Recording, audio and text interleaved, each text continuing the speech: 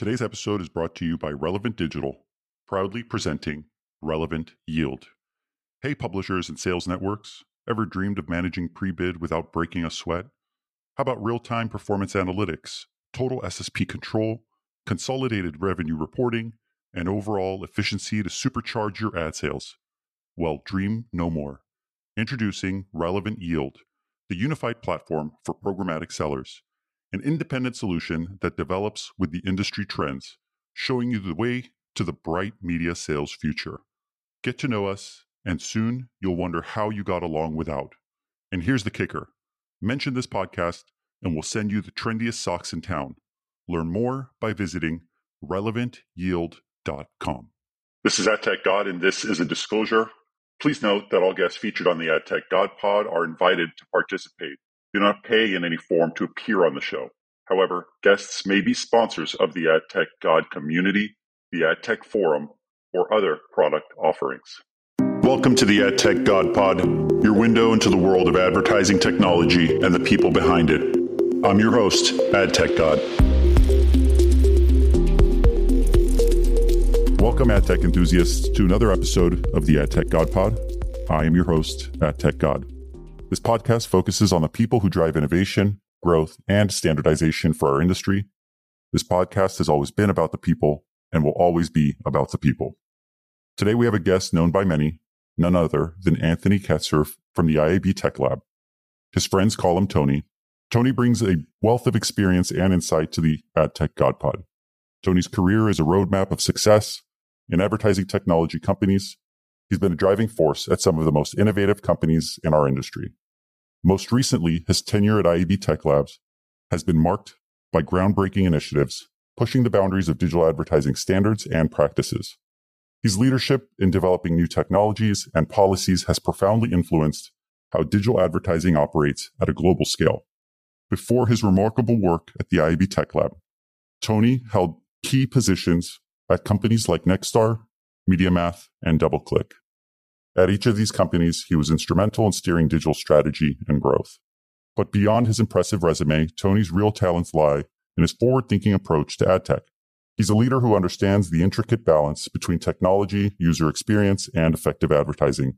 His insights into programmatic advertising, data privacy, and emerging tech have made him a sought-after thought leader in our field.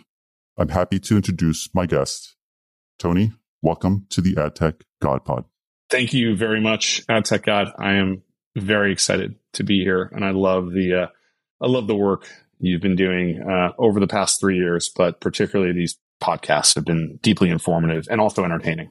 I think that's my goal. I think the goal is, open, candid conversation with people, understanding their stories, sharing their insights. I think it's important. I think it's important that we talk, and in a lot of these types of conversations that I have with you and our guests, many people just don't get access to it in a lot of the events that are out in the market.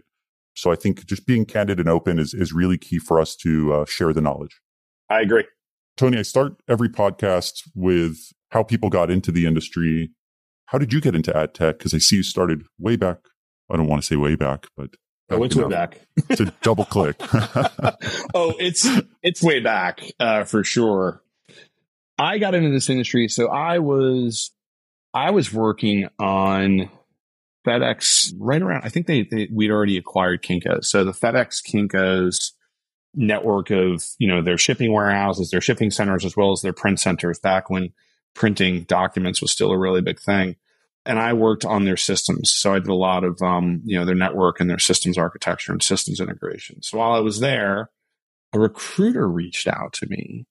My background is in networking, system administration, I definitely did my fair share of programming in C and C++, but I was never a great programmer. I was always a better systems guy. And a recruiter reached out to me and asked me if I was interested in working in the internet advertising space. And I was like, wait, there's advertising on the internet?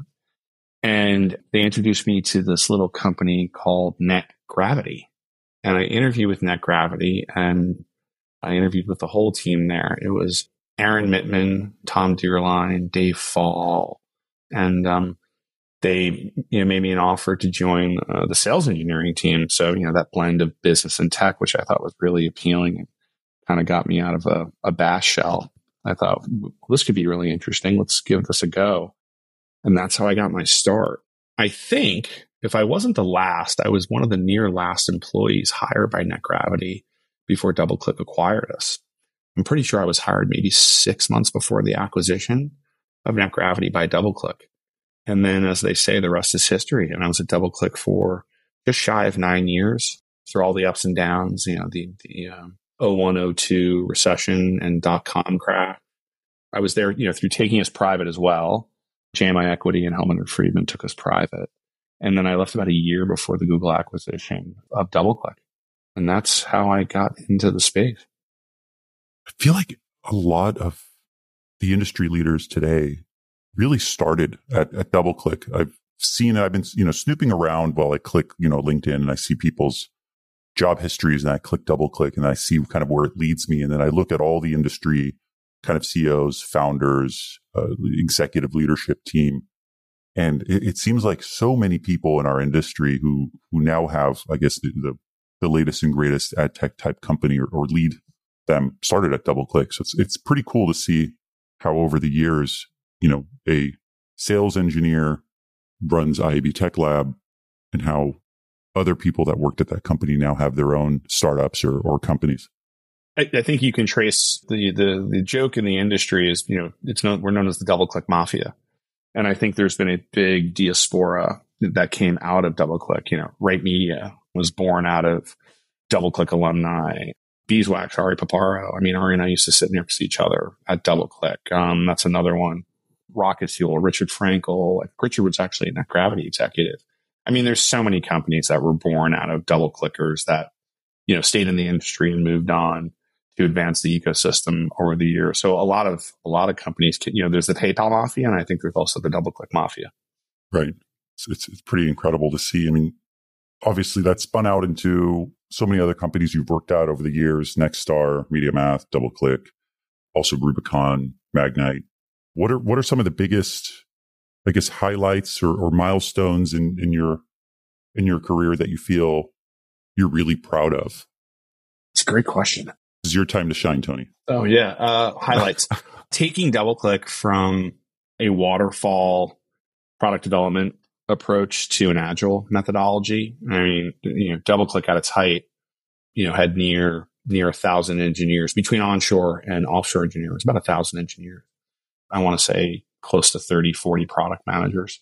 And we were very much a traditional waterfall shop. And so introducing agile into DoubleClick and successfully executing on that transition is something I'm definitely very, very proud of. Agile, I think agile nowadays is, I think people take it for granted and it's kind of all the rage. But gosh, back in 2000 and I want to say 2005, 2004, when I started, the DoubleClick engineering team down that road, it was such a foreign concept that people had to get comfortable with. So much so, we even brought in some of the original inventors of agile development to present and consult to the leadership team at DoubleClick, and they acquiesced and we moved forward and adopted it, I think, to great success. So that was definitely a proud moment of mine. I think some other big moments were launching what was then known as the MediaMath Terminal 1 platform. May she rest in peace. Well, I guess now it's Infinium. Getting that out the door, I was brought in to, actually get that launched, get the bidders built, get the interface done, and worked with a really great group of folks at the original MediaMath. And so getting Terminal 1 launched, I think, was definitely a highlight of my career. I think some other areas were, being part of the Rubicon project and preparing, working and preparing them for their IPO, just having public company experience, particularly being at DoubleClick and, unfortunately having to go through Sarbanes-Oxley preparation, going public, but definitely being part of the pre-IPO crew at, now Magnite, but formerly known as Rubicon Project. That was certainly a career highlight I'm proud of. Those, I think, are some things that definitely stand out in my mind. And I think more recently, I think the Tech Lab gig, frankly, maybe the best job I've ever had in the industry. I'm proud of the work that we've done in my, I'm just shy of 2.5 years there. I started in August of 2021. And I just think the pace at which Tech Lab is moving now, candidly, I think Tech Lab prior to me joining was, somewhat dinged occasionally for being a fast follower or kind of catching up to the industry.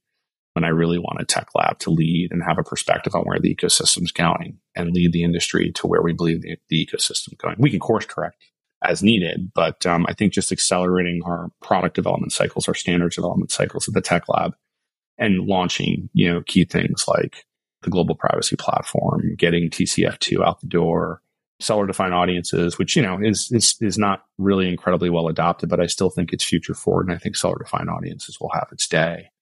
Data clean room standards, things of that nature. I think the work that we've done at Tech Lab to support and grow the industry is something that I'm particularly proud of. And the team, I'm surrounded by an incredible team at the Tech Lab. I mean, I don't think they get enough credit for the work that they do and the determination and professionalism and the grit that they exhibit every day to get the work out the door. And I'm supported by a phenomenal board. I've got one of the best boards in the industry. They're vocal, they're opinionated, they're deeply technical. They don't hesitate to speak up. And I love that. So those, I think, are some of the career highlights.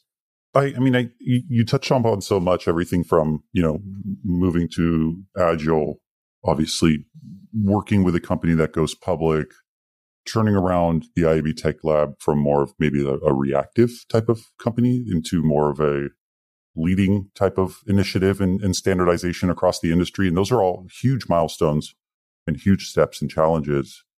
I've never experienced the going public part myself, but I know that even just working in the industry, I'm hearing a lot more from the IAB Tech Lab. I'm seeing a lot more, especially over the last couple of years. So it's nice to have that type of company or organization that's saying, look, this is the direction we should be moving in. These are the standards that we should have across the board. And we recommend you all implement and follow the process for the better of the industry. So I'm a huge supporter of what you've been doing. I'm also a big fan of Angie's. I think she's incredible. And I'd love to see just the industry following the same path and the same guidance to standardize various practices across the board. I appreciate that. And Angie, shout out to Angie. She is fantastic. She works over at the IAB, but she's definitely a key partner with the Tech Lab. She deeply immerses herself in the Tech Lab work. And what's nice about that is that she can facilitate IAB Tech Lab, evangelization, education over on the IAB side. She deals a lot with the business constituents of our industry. Tech Lab deals with, your engineering, product, ad operations, data scientists. That's the side of the industry we typically work with. So Angie's been a great partner and bridge to the business side. And then in terms of our standards adoption, well, our standards are adopted based on their merit and the value they bring to the industry. The Tech Lab is not the internet police. We can't force adoption. But, if there's a standard that demonstrates that merit, then the industry will certainly adopt it. But I do think Tech Lab's remit really is to lead the industry, to be ahead of the industry and not necessarily be a fast follower of the industry. And I've done my best to instill that in the team. And I think they've responded to that really well. What are some of the challenges that happen with that? Because obviously, getting the word out, justifying those standards, it takes a ton of work, right? Once you've figured it out, is it more collaborative with companies and people in the industry and working together to launch it? Or is it more, we believe this is the right way, let's go out and educate and explain why? What's the IAB Tech Lab's kind of process around that? It's both. Everything that the Tech Lab develops is done in a working group fashion. There's nothing that the Tech Lab does that is behind any sort of closed door. The working groups are the ones which is comprised of our membership across the globe. The working groups are the ones that actually develop the spec. They develop the best practices or guidelines. They develop the frameworks. Our product leads show and create the path of what needs to be developed, and the working groups do the work. So the fact that the working groups are involved in creating these things often facilitates adoption, because, they wouldn't be involved in the working group or drafting. There's kind of this organic adoption that occurred out of a lot of our work, because the companies that effectively wrote the spec, will certainly facilitate adoption. So that's one. The flip side is education and evangelization, particularly in two areas. On the buy side, explicitly, getting agencies and their brands to understand the business value of the specifications that we launch, whether it is going to improve advertising efficacy, streamline workflows. So, media planners and buyers can go home at a decent hour, is part of it. And then the other part is just educating the business side of the industry overall. I think if you talk to many technical or operations executives in the ecosystem, I think they have a pretty decent understanding of what the Tech Lab does and the value of different specifications we release to the market. However, I think if you had that same conversation with a CRO or a CFO or a CEO of a media company or a brand or even an agency or even some ad tech companies, they're probably not as familiar with our work and don't understand the business value. And I think that's an area where Tech Lab still needs to improve. That's work we still need to do, is translating our work to business benefit to all constituents in the industry, because ultimately the business side is what will drive adoption. So, for example, we saw that in the Open Measurement SDK that was released in 2018. Mark Pritchard got on stage at IDALM in Florida and, issued an edict about viewability and the need to standardize that measurement. And viewability will be a key metric that will inform how P&G spends its dollars. Well, voila, I think within 9 months or less, viewability was quote unquote solved. And then we released the Open Measurement SDK to normalize and standardize viewability metrics across multiple screens. That's now deployed across 3 billion devices globally. We've got about 150 companies that have adopted the Open Measurement SDK, largely because the buy side understood the business value of having normalized viewability metrics across multiple screens. And so they demanded it. It went into their RFIs and RFPs, and the industry adopted it. So those are the two. That's why I say it's really both. So there's this kind of organic adoption that happens with our specifications due to the nature of how they're developed. And then there is companies understanding the business benefit. And we need to educate the industry on what the business benefit is to help drive adoption. It's funny you say that. It was a very similar conversation with Brian O'Kelly, who I just recorded with. He had mentioned the same. He said, seeing your carbon footprint is different. Understanding the value of doing that is important. And most people understand the importance of taking care of our earth. He said it's leading by both kind of an innate feeling to take care of the world that we're going to live in and raise our children in, but there's also a huge business element to it and a big technical element to it. So being able to provide a solution that is both beneficial to both sides of the business needs a lot of buy-in. So you need buy-in from the business side of the team and you need buy-in from the technical side of the team. And so being able to do that by having someone stand up and say, look, this is an important piece to our business. Moving forward, we suggest you implement this, is really the driver. So I love seeing the buy side and really kind of pushing new initiatives forward so the industry itself can benefit. Yeah. No, I think look, the buy side is the tail that wags the dog. The dog being this industry, there's no question. I've said throughout the years, not even really jokingly, I'm like, there's a little bit of P&G in everybody's paycheck. Right. That is true. That is so true. For me, I feel like everything is in service of the marketer. The ones who have the dollar, we're the ones who need to service them. So you're either, catering to the actual marketer themselves, or you're catering to the user experience. It's finding that healthy balance of driving valuable advertising for marketers, but then also balancing out for a good user experience for consumers on the publisher side or on the sell side. So I think it's really important to get buy-in. Where do you feel things are heading for 2024?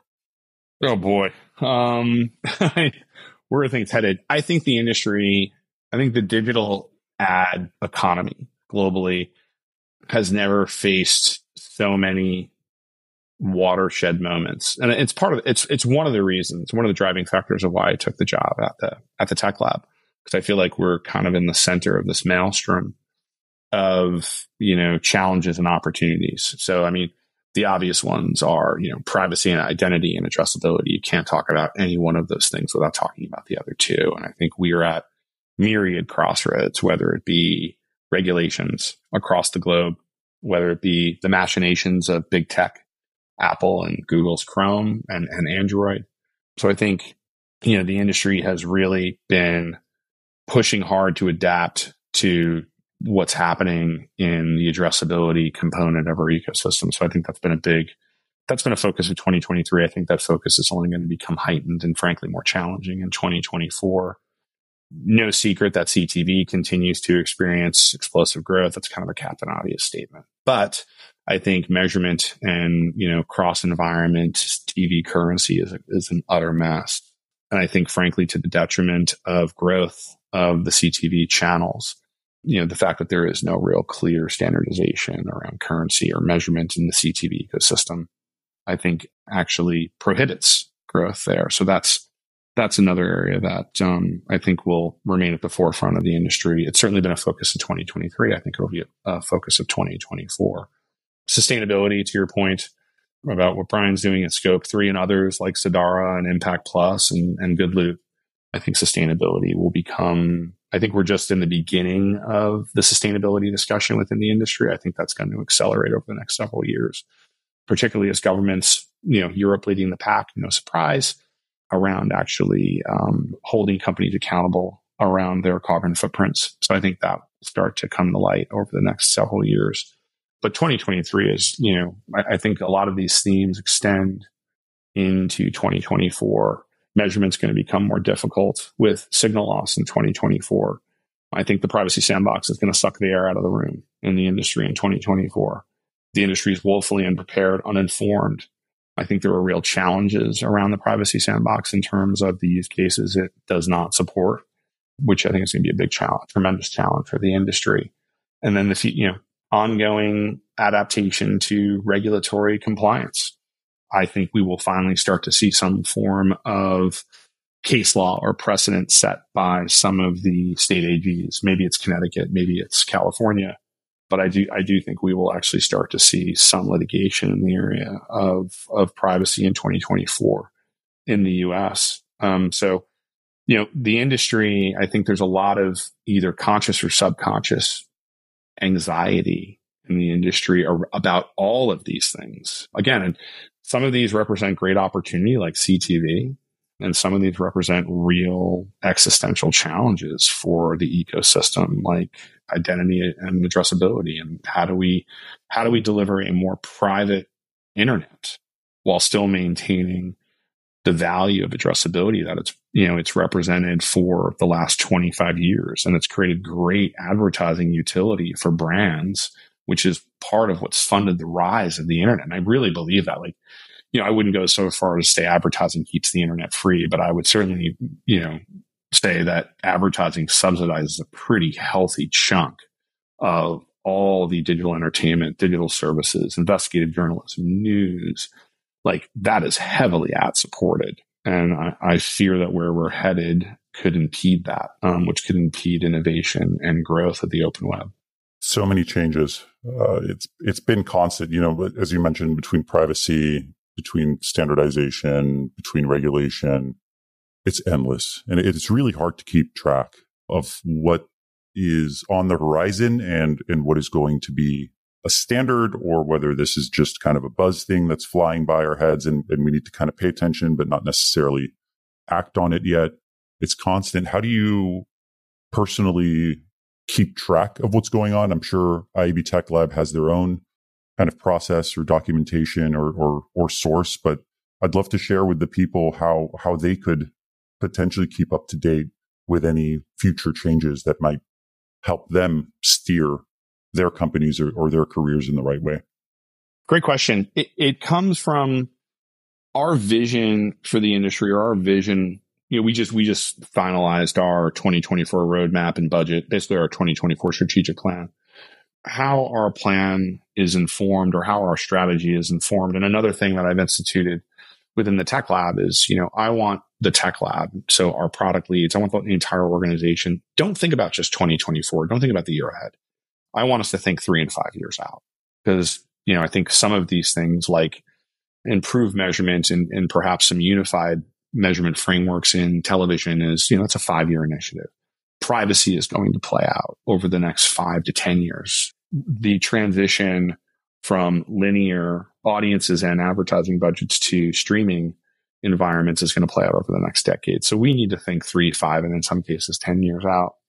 So how we are informed of those trends, or how we see those trends, come from our board, again, as I mentioned, we have a very highly intelligent, deeply technical, heavily operationally focused board.